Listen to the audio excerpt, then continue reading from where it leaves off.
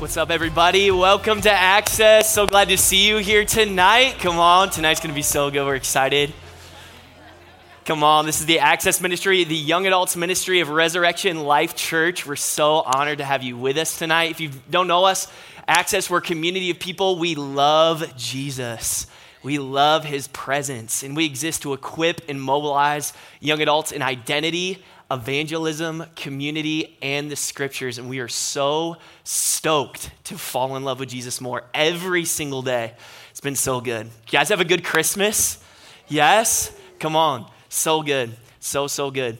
Tonight is going to be a really, really good night. I'm excited about it. We've been in a series of messages, if you've been with us, on the advents of Christ, right? So we've been talking about how Christ came and how Christ is coming again. And so we have been kind of exhausting going through the first coming of Christ and how he was born in a manger. We had our Christmas party last week. Anybody at the Christmas party last week? So good. Come on.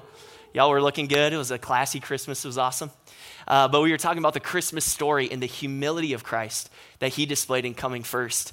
But now, which I'm really, really excited about, is tonight we get to talk about the second coming of Christ. And for some of you guys, this might be a new topic. Like, this is one that maybe doesn't get talked about a ton, right? We know the gospel. We know how Jesus came. He died for our sins. He died on the cross. 3 days later, he rose again. But not very often do we talk about the fact that Jesus is actually coming back. And he is. Like, the real Jesus is actually coming back for his church. And he's coming back. So we're excited to expound on all of that today. It's going to be so good. So let me pray, and then we'll get right into it. Sound good? All right. Well, Jesus, we honor you, Lord. Everyone take a deep breath. Deep breath in. Deep breath out. Father, we welcome your peace here. We welcome you, Holy Spirit. You're with us. God, and that changes things for us. God, we look to you tonight and to no one else. We set our eyes on you, Jesus, the author and the finisher of our faith. You're the one who began this good work inside of us, and you are the faithful one who is going to complete it. God, I thank you that you're breaking off striving and performance from us tonight, Lord, in Jesus' name. God, I ask, Father, that you would send your Holy Spirit, Lord, to anoint, Father, these words that come out of my mouth, Lord, that they wouldn't just be information that sticks in our head, but, Lord, there'd be revelation that transforms our heart, God. Jesus, we don't come to this place just to walk out the same. Lord, free us, Lord, from religion, Lord, for just walking in to check a box and then leaving out the same way, Lord. We want relationship with the living God. We want to be made more into your image every single day because we love you. Oh, you're so good, God. Lead us and guide us into the truth. We love you. In Jesus' name. Amen, amen, amen, amen. Come on. I feel so much of the Lord's presence here. And I felt like there was something specific on that tonight about breaking off performance and striving. Like, even before I get into the message, I just feel like there's a few of us in this room. I'm just going to go into a little bit of an activation here. I feel like there's a few of us in this room that you've been trying like really, really hard to like be good enough. Or trying like really, really hard to like be a good Christian, and you just feel like you're caught in these like cycles of maybe sin, cycles maybe of addiction, and you just like feel like you can't like break out of it. And there's this cycle kind of like that of shame that just keeps building up and up and up and up and up. And I'm actually gonna have everyone close your eyes a minute here. Just close your eyes, and out of just respect and honor for these people, I just feel like there's a response moment, even before we get into preaching, that God wants to minister to those people in this room. So if that's you and you're saying, man, I feel that. I feel like this. I do, but it's just never enough. And I feel like God's mad at me. He's not pleased with me. And I don't know what I need to do. Would you just raise your hand on the count of 3? I want to pray for you. Yes, I see one hand. I see 2 hands. 3, 4, 5, 6. Yes, come on. Thank you, Jesus, for all these hands raised. Thank you, Lord. Thank you, Father. Thank you, Jesus. I'm just going to pray for all of these individuals. For those people who raise your hand, put your hands out in a posture of receiving and feel like the Holy Spirit's going to move and minister and even bring revelation as I pray. So Lord, I just thank you, Holy Spirit, right now. Lord, that you're in this room, Lord. And the only reason, Father, that you are showing this, that putting this on my heart, Lord, is because you love your people so deeply. God, you don't want us to just run in the rat race of this world. You don't want us to just spin on this hamster wheel of works and performance. God, you want us to actually walk hand in hand with you in a relationship. So I thank you, Father, that spirit of religion is broken right now in Jesus' name. God, and that relationship is being fostered. Lord, it's thriving in and out of our community, Lord, in Jesus' name. Shame, we command you to go right now in Jesus' name. And I thank you that the glory of the Lord would rest on these people tonight and from this moment forward in Jesus' name. Thank you, Holy Spirit. We honor you. We honor you, Lord. Thank you, Father. In Jesus' name we pray. Amen. Amen. Come on. Thank you guys for bearing with me in that. So good. So, the past couple weeks, we've been focusing on the first advent of Christ, how Jesus came for the first time. And listen, we rightfully took some extra time just to focus on that reality. Like, that is crazy. And I don't know, Pastor Nick's message that he spoke a couple weeks ago, if you haven't listened to it, listen back to it on our podcast. It will put you in a spot of just awe and reverence for God. You were just like, the way he spoke and the way he painted it was just, it was so amazing. Just the awe-inspiring sacrifice that Jesus made to forsake heaven and to come into this world as a humble baby, right? He said the playwright, like the person who wrote the entire play, he took the stage in order to redeem the play, in order to redeem humanity and redeem the created order back into everything that God intended it for it to be, right? And that first coming was immaculate. It was just, so beautiful and actually so necessary for us to be in right relationship with God. But there is a second advent. There is a second coming that we are actually looking forward to as believers in Jesus. And I think some of us in the room, when we think about the second coming, there might be like just a lot of things that rolls around in our head. There might be a lot of confusion surrounding the second coming. You might be like pre-trib, mid-trib, post-trib. You're like rapture, Antichrist. Oh, who's the Antichrist? Where is he coming from? And then you're like Nicolas Cage and, all this, and Left Behind, like all of these different things, right? They might be rolling around in your head. And I'm not really here tonight to expose who the Antichrist is. I'm not even here to tell you when the rapture is going to happen, mid-trib, post-trib, pre-trib. I'm not here to do any of those things. Really, what I'm here to do tonight is to restore to us a phrase that frequented the lips of many in the early church. And this phrase is actually an Aramaic phrase. And it's the word Maranatha. Maranatha. Everyone say that with me. Say Maranatha. Maranatha can be translated one of three ways, and depending on how it's punctuated. So it can either mean Jesus has come, it can either mean Jesus is coming, or it can mean come, Lord Jesus. And I want you to notice as you look at both of those things, most of those first two, Jesus has come. That's a fact. And that's what the whole point of Christmas is, celebrating the beauty of Jesus coming down from heaven, forsaking his deity and coming down as a human, right? Number two, Jesus is coming. Again, that's a fact. Jesus actually is coming to restore this world and end all injustice and put his scepter on the ground as king and as Lord over the entire earth. That is a fact. But notice the third one. Come, Lord Jesus. It's not really a fact to be known in our head. It's actually a prayer and a longing that comes from our heart.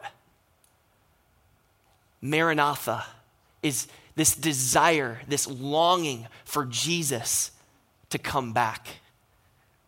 And so we're going to touch on each one of these things really briefly with the remaining time that I have. We're going to talk about how Jesus has come and just do a brief overview, man. Just like, let's just soak everything up. Like, he has come. His first advent was amazing. We're going to talk about how Jesus is coming. The fact of how Jesus said himself that he would return one day for his church. He would return for those who believe in Jesus. And then we're going to talk about the last one. Come, Lord Jesus, this longing and this deep desire to be face to face with our Savior again, for him to split the clouds and to come back and be with us again. Does that sound good? You guys with me? Okay, amazing. Before I get in there, I just want to tell kind of a funny story. I was probably like 9 or 10, okay? And okay, one thing you got to know about me is I grew up on the Left Behind movies. If you're not familiar, the Left Behind movies are like an end times kind of movie in which the rapture happens. And there's like people who are, believed in Jesus, and they were like taken up into heaven, right? So that they wouldn't experience the wrath of God in the tribulation. If that didn't make much sense to you, it's okay. You can follow along with me. Here we go. Okay. So anyway, these people disappeared, right? And they disappeared. And all the Christians disappeared one day. And if you didn't really follow Jesus, then you were left behind. That's the whole premise of the movie. Okay. So I grew up on that movie. Like, to this day, my mom literally watches it to fall asleep every night. It's actually pretty crazy. And so I walk in at night, I walk in trying to be all quiet, and then a building blows up on the screen. And I'm like, okay, yeah, that's just Left Behind. Great. So, but I'm sleeping, okay? I'm 9 or 10 years old. And all of a sudden, what wakes me up is the sound of a train. And there's no train tracks near my house. The closest train tracks are 4.5 miles away. I have no idea how I heard these train tracks. But I hear this train, choo-choo, and all of a sudden I wake up, and the first thing that hit my heart was, that's it. Yep, I'm left behind. That was the trumpet. I just heard it. And this is it. I missed my chance. And so I'm kind of in half dismay. I roll out of bed, and I tiptoe over to my parents' room, and I put my ear to the door, and I was like, if I can hear my dad snoring, then I know I wasn't left behind, because he's a man of God, right? So I put my ear to the door, and sure enough, and I was like, that might as well just been angelic notes, coming out of my dad's bedroom. I was like, the amount of peace that just filled me with, I'm good, right? But I think sometimes when we think about the second coming, there is a general kind of fear associated with the second coming. Oh, am I ready? Am I doing enough good things? Do I have what it takes? And some of that fear, some of that nervousness is actually good. Some of that is actually conviction of the Holy Spirit, right? And the Holy Spirit might convict us. It's good to think about the second coming and to actually reflect on your life and say, man, if Jesus were to come, if I knew that Jesus was coming this year, how would I live my life differently? If I was going to stand before my Savior and I was going to give an account for my life before him, curtains closed, everything's over, my life is done, there's nothing left, would I be pleased with the life that I've lived, right? It's good to have those sobering kind of thoughts, and it's good to allow the Lord into that conviction. But I don't want that conviction to rest in my heart so much that I actually miss the beauty and the love and the longing for Christ to come. Because we live in a broken world. How many of you guys can agree with that? There is just so much brokenness. There's so much injustice that is in this world. And guess what? The injustices that rest in our world, God did not initiate, nor does he approve of, right? But there is going to come a day when Jesus does come back to the earth and he makes every wrong thing right. And everything that is wrong, every person that has been doing wrong, every person that's been getting away with their wrongdoing, they're going to give an account to the living, breathing Jesus. And he's going to make that right. And there should be this kind of love and this longing for Christ that comes in. Yeah. So let's get back to it. Aramaic. The Aramaic word, Maranatha. So we're going to talk about the first one, Aramaic. Here it goes. Maranatha. Jesus has come. So we're talking about how he came the first time. And we're just going to brush like really quickly over this point because, man, Pastor Nick and even last week we did just a great job of just like, of saying the beauty of this. But I want to focus on one other thing that just hit me as I was reflecting on Christ's first coming throughout this Christmas season. You know, we've talked at length about the humility of our Savior, the humility of Jesus to forsake his deity. Like God, Jesus in heaven was literally surrounded by 24/7 praise. All of the angels were flying around his throne saying, holy, holy, holy, holy is the Lord God Almighty, who was and is to come. The streets in heaven are paved of gold. The gates are made of the most costly pearls. Like he's in a spot of no lack. There's no division. Everybody knows he's Lord and nobody's questioning it. And everybody is giving him this praise and honor and glory. And you know what he said? I'll choose a broken earth if it means I can redeem humanity. He forsook all of that. He came into a stable. Was laid in a manger as a baby, and he wasn't hearing the angels say, holy, holy, holy. You know what he was hearing? He was hearing the donkeys, the sheep. He was hearing all of the other animals that were in the stable at that time. Like, the praises of the angels weren't there. The praises of the shepherds were there. He wasn't paved on streets of gold. He was actually born into a stable that was probably covered in animal poop. Like, that's what he forsook in order to come down to this world. How humble is he? How humble. Jesus literally created human beings. It says in John 1 verse 3, it says that nothing was created outside of Jesus. It says by him and through him, all things were created. So he literally made human flesh and then chose to come and live in the thing that he created.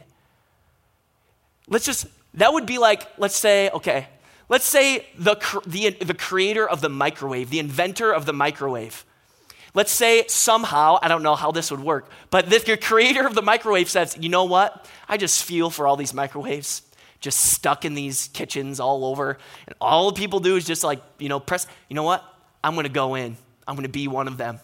And the inventor, like the human being, like he somehow transforms into a microwave. Like, okay, let's just imagine that, right? He can't talk. He can't walk.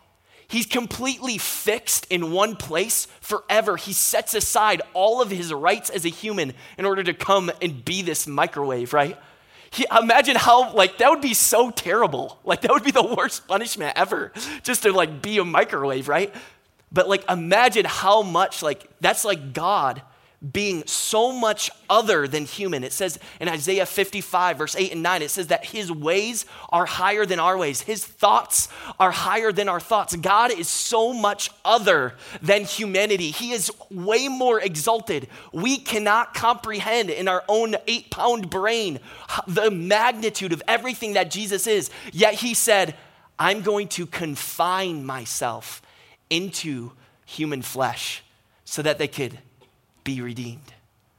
That is wild. That's just so crazy. And again, that speaks of his humility.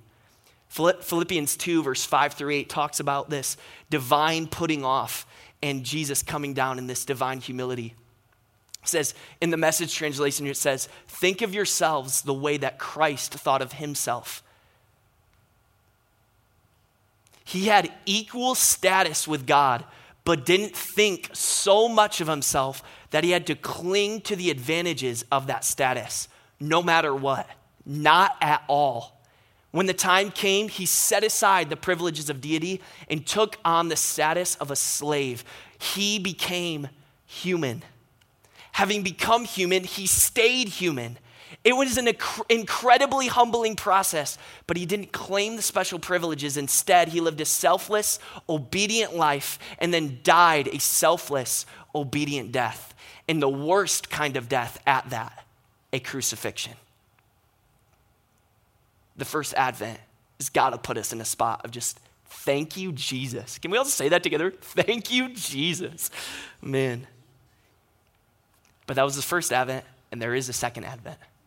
So now we come to the same word, but the second meaning of the same word, and that's Maranatha.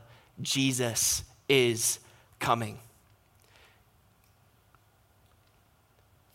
the president of the Dallas Baptist Theological Seminary, his name is John F. Walvoord, he says this with regard to the second coming of Christ.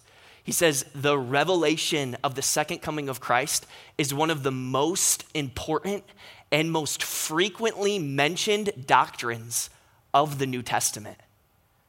So he's saying this man who literally, he gives his life to study the Bible and to train others in studying the Bible. He says, in all of my studies of the Bible, there is one thing that I see is mentioned more times than anything else and seems to be the most foundational. And it's that Christ is coming again. He is. And how do we know that Jesus is coming back? From Jesus' own words. This is John 14, verse 1 through 3. Jesus is talking to his disciples near the end of his life. This is just after he's given given the Last Supper. He's given the first Eucharist, right? He's saying, just said, this is my body, which is broken for you. Take and eat, do this in remembrance of me. He just given his disciples the cup and he said, take, this is my blood of the new covenant in my blood, which is for the remission of your sins. Take and drink, right? And right after all of this, he says to his disciples, let not your heart be troubled. You believe in God, believe also in me. In my Father's house are many mansions. If it were not so, I would have told you. I go to prepare a place for you. And if I go to prepare a place for you, I will come again and receive you to myself, that where I am, you may be also. What's the point of his second coming? The whole point is that we might be with Jesus also. That's what's driving Jesus to the second coming. It's nearness. It's closeness. He's not coming back for servants. He's coming back for sons. He's not coming back for slaves who will do his every bidding. He's coming back for a people who will be with him and that he could extend his love to.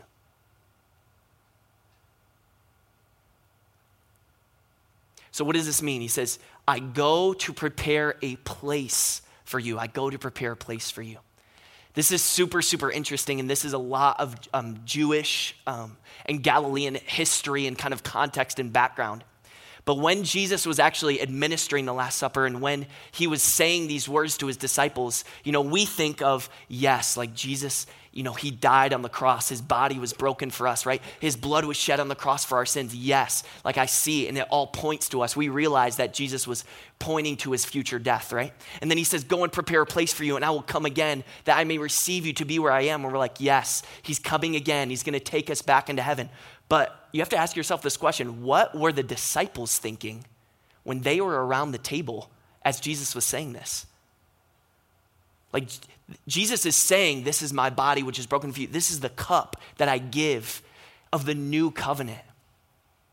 The disciples wouldn't have been thinking about a sacrifice. They actually would have been thinking of a marriage. This is super interesting, but in the Galilean time frame, or in the time of Jesus, a normal Galilean wedding had a couple different processes, or a couple different events in the wedding ceremony, right? But one of them was the betrothal. And in the betrothal, the bridegroom or the suitor, he would come to the bride-to-be in front of the whole community, and he would offer her a cup of wine. And the way that he said, I am choosing you for this everlasting covenant of marriage between the two of us, is he would offer to this woman a cup of wine. And the woman would take it, and at that point, this woman would have the ultimate authority to either accept his proposal of marriage or to turn it away. She either could give the cup back to her suitor, or she could take a drink. And if she took a drink of the wine, that was it. It was sealed. They were engaged to be married at that point. So when Jesus is saying to his disciples, this is the cup of my covenant, this is the blood of my covenant that I give for the remission of the sins, what Jesus is doing, Jesus as the bridegroom who's coming back for his church, he's basically making a commitment to his church. He's saying, I choose you no matter the cost. Will you accept this covenant that I am going to make with you that's not based on your performance, but is based on mine and the Father's? Will you accept this new covenant of relationship with me? And the disciples, on behalf of all of the church, representing the church, they drink, right? But what else is interesting about the Galilean wedding customs is after the bride would drink of that wine, after he would drink of that wine, the husband would actually leave. They wouldn't take hands and go and get married right there on the spot. The husband would actually go away for approximately a year's time. And in that year, what this bridegroom would be doing would actually be building a house attached to his father's house. It would be connected together. He would be building this room for him and his future wife to live in. And then at the end of that year's process, and it was about a year, but the bridegroom, as he was building this house, the father of the bridegroom is the one who actually set the wedding date. And it was customs for the Galileans at that time. It was a custom for the father to actually keep the wedding date a secret from the bridegroom. So he wouldn't tell the bridegroom when he was going to go and retrieve his bride. Only the father knew the hour at which the bridegroom would go and retrieve his bride. And this is exactly what Jesus is talking about here. He's saying, He just administered the blood covenant, right? He just administered the wine. He just proposed to his future bride, the church. He just proposed to her. And he said, listen, now that I've proposed to you, I am going away. But I'm not going away for no good reason. I'm going away. Why? To prepare a place for you. I'm going to my Father in heaven, and I'm actually building rooms for us to live in with him for all of eternity. He's going in heaven, and there's going to come a day when the Father God, Jesus, he's going to look to Jesus and say to him, he's going to say, son, it's time. Go and get your bride. It's time. And that is what the second coming is all about. It's written of in the Bible, and it's foreplayed in Galilean and Jewish wedding customs. And this day is going to be a great and a glorious day. And so we come to our last meaning of the word Maranatha, and it is come, Lord Jesus.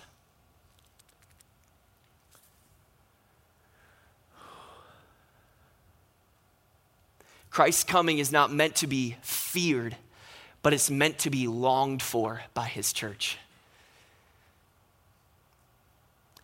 His second coming is not meant to be feared, it's meant to be longed for by his church. God is coming back. I'm trying to keep it together here. This is so good. God is coming back. He's coming back for a bride. He's coming back for a church that is unified and spotless and ready. And I believe that the readiness that God is looking for within the body of Christ is found within this deep longing and love for his coming. I pray that we as a community would be people who hit our knees every day and we say, God, I love you. Thank you so much for this breath that you've given me. But I love you so much. Would you come already? I want to be with you. I want to be next to you. I want to be as close to you as I possibly can be. I'm sick of this sin and this flesh that's warring against me. I want to live with you in glory. And I want you to split the sky and to come and to put every wrong thing to death so that we can live together in perfect unity and harmony all of our days. I believe that God is producing this Maranatha cry inside of our community, and it's unto his coming. At the end of the whole story, at the end of Revelation, there's this powerful verse that John sums up the entire account of the entire prophetic account of Jesus coming again, of his entire second coming. And it's this one phrase. He sums up the entire thing. And he says this phrase, he says, the Spirit and the bride say, come. See, the Holy Spirit has wanted all of humanity to be in right relationship with Jesus. The Bible says in 1 Peter 3:9, it says that God is not slow in keeping his promise of returning, but he's actually patient because he doesn't want anyone to perish, but everyone to come into relationship with God. But his desire is actually to come and to be with us. And the moment that we, as his people, match that desire for his coming is the moment that we are closer to his second coming than we have ever been in our entire life. The Spirit and the bride say, come. This longing for Christ to come, this come, Lord Jesus, this Maranatha cry was on the lips of every single New Testament writer. It was written down in every single one of their books. They were always pointing, and it seemed like the way they read. Have you ever read the New Testament and they're like, the Lord is coming quickly, and you're like, bro, that was 2,000 years ago. Like, quickly, I know that's a relative term, but you thought it'll at least be a little bit closer than that, But this stirring is they had such a deep longing that they wanted it to be tomorrow. They wanted his coming to be tomorrow. They wanted it to be this next minute, this next breath. They had this stirring and this longing for Christ to come again. And here's the question.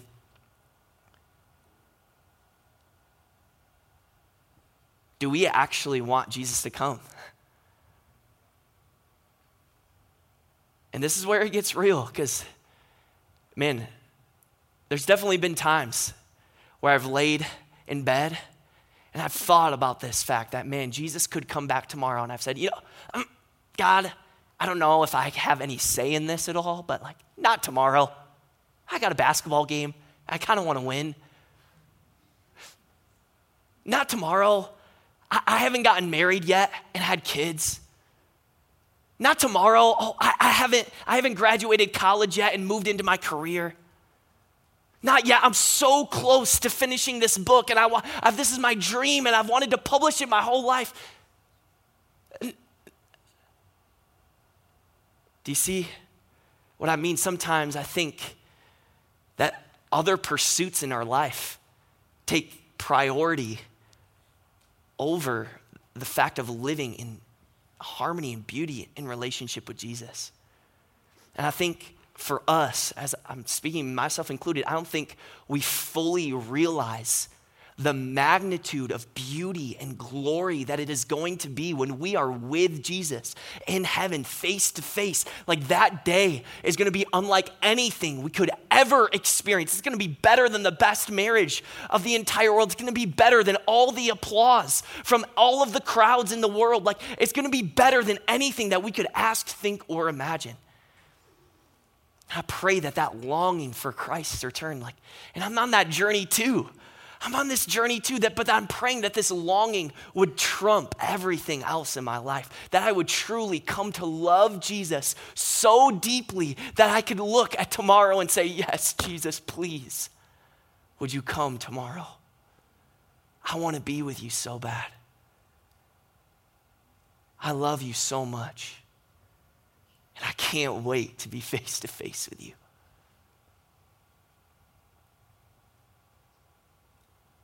For some of us in this room, you're kind of matching and this is kind of an echo of your heart for a while as this love of God has been actually born inside of your heart already.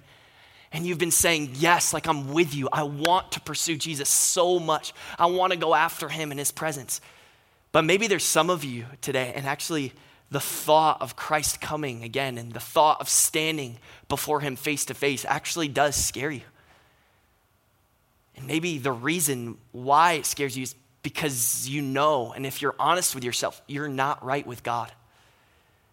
Maybe you were right with God at one point and maybe you've drifted away. But I want to give you an opportunity to get right with God. To make Jesus the Lord of your life, or to place him again as first place in your life. And so with everybody's eyes open here, we're all looking around, and I say this just because we at Access, we are a family. And we love Jesus. We are all being molded and shaped more like Jesus every single day. None of us are perfect. And listen, we've all come to this moment in this room where we said, you know what? My life is not working well for me. And if I'm honest, I'm not right with God and I need to. And we've all had these stand-up moments with Jesus. And we want to celebrate with you if this is you and you're saying, yes, I want to say yes to Jesus. But number two is we are a family, and we want to help you as a family to walk in step with Jesus. And so what you're saying when you're standing up is you're saying, I'm done with my old life. I'm not going to try to do it on my own anymore. I want to place Jesus either for the first time, or I'm going to place him again as first place in my life. He's number one. And then you're also saying, hey, everybody, would you help me? So on the count of three, if this is you, you know you're not right with God and you want to be right with Jesus, would you stand? Ready? 1, 2, 3. In Jesus' name, stand. Thank you, Lord. Yes. Thank you, Jesus. Amazing. Thank you, God. Yes. Praise God. So good. Yes. Thank you, Jesus. So good. Oh, we love you, Lord. Thank you. Thank you, Jesus. Amazing. Amazing, amazing. Come on. Yes. Can we give it up one more time? Woo. Thank you, Jesus. So good. So proud of you guys. All right, let's all pray this prayer together as a community, as a family. Everyone repeat this after me. Say, Jesus, I love you. Thank you for dying on the cross for all of my sins. Thank you for defeating sin, death, and the devil. And God, right now, I place you as number one in my life. You are Lord. You are Master. You call the shots. I'm done leading my own life anymore. Holy Spirit, fill me up and help me to walk like Jesus. In Jesus' name. Amen, amen, amen. So good. Come on. Amazing. You guys can stay standing, actually, if you guys could stay standing. I felt like I want to do another thing here as well. Maybe if you're sitting here and you're already saved, right? Jesus is number one in your life, but maybe you felt some other things kind of creep in to your life and threaten that number one place. Or maybe you're saying, man, like, if I'm honest right now, like, if Jesus were to come back tomorrow, I think I would feel a sense of like loss. And like, I just like don't really want him to come like tomorrow. There's these other things that are kind of competing in my heart, but I don't want them to be. And I want to pursue Jesus first and foremost and want that longing. I'm going to invite you to stand as well and just to pray for all of us that we would all cry this Maranatha Cry together. So 1, 2, 3. Anybody else want to stand? Yes. Come on. So good. Come on. Amen. Yes. Keep it coming. Let's go. Yes. So good. Thank you, Jesus. Come on. This is so good. All right. I'm just going to end us in a prayer together. And I would invite all of us actually just to like waterfall prayer together. What does that mean? That means that I start praying, but then everyone actually prays out loud with us together. And the reason why we do this is because prayer is not a spectator sport. It's that everyone plays, right? And we all talk to Jesus and all can talk to Jesus. And I want us in essence just to pray this prayer. God, I love you. And if that's all you got, just say that over and over again. God, I love you and I desire you. I want to be with you. I want to be close to you. All right, ready? We're going to go here for just probably 30 seconds. Ready? 1, 2, 3. Jesus, I love you. I love you. I love you. I love you. Jesus, I love you. I love you. I love you. Thank you, God. I want to be close to you. God, I want to be close to you. Jesus, I say, come, Lord God, come, Jesus. Restore every broken thing in my life. Lord, restore every broken thing in this world, Jesus. Lord, I long for you to come. Lord, I long for you to come. Jesus, would you come? I long to be with you, God. Lord, I long to be with you, Jesus. Lord, I long to be with you. Lord, I love you. Jesus, you are the best. I love you so much. Oh, God, we love you. We love you. We love you. Keep going. 10 more seconds. Come on, keep going. Tell him how much you love him. Tell him how much you love him. Jesus, we love you. We love you. We love you. Thank you, Jesus. God, we love you. Holy Spirit, we love you. We honor you, Father. We honor you. So Jesus, I thank you, God, for every single person, Lord, that's with us, every single person that's listening via our podcast. Lord, I pray right now, God, that you would fill us with a new measure of your Spirit. God, that your Spirit would completely fill us and overwhelm us, Lord, and that the Spirit within us would truly cry out and say, come, Lord Jesus. Lord, we want to echo what your Spirit has been praying for thousands and thousands of years of saying, come and redeem this world unto yourself. God, we want to be with you. Lord, we want to be closer to you. God, we don't want this flesh and blood body to stand in between you and us. God, we want Holy Spirit to be as close as possible to you. Lord, we love you, Jesus. We honor you. We praise your holy name. It's in Jesus' name we pray. Amen, amen, amen. Come on, so good. Thank you, Jesus. You guys can have a seat. So good. The last thing I just want to say is, before Lizzie comes up with announcements here, is I am so proud of you guys. Man, it has literally been such a joy to pastor this community over the course of this year. 2023 is coming to a close. It's crazy, but God has done so much in our hearts and in our lives this year. It's actually crazy. And I would encourage you from this point forward, right, from December 28 until December 31, take some time to reflect on the goodness of God. Like, God has been so good to us this year. He has brought breakthrough for so many of us in this room. Some of us in this room, like, we got saved this year. Like, that's amazing. That's actually so amazing. For some of us, we went to a height of relationship with God that we've never been to before in our life. For some of us, we took a step of sacrifice with the Lord that we've never taken before.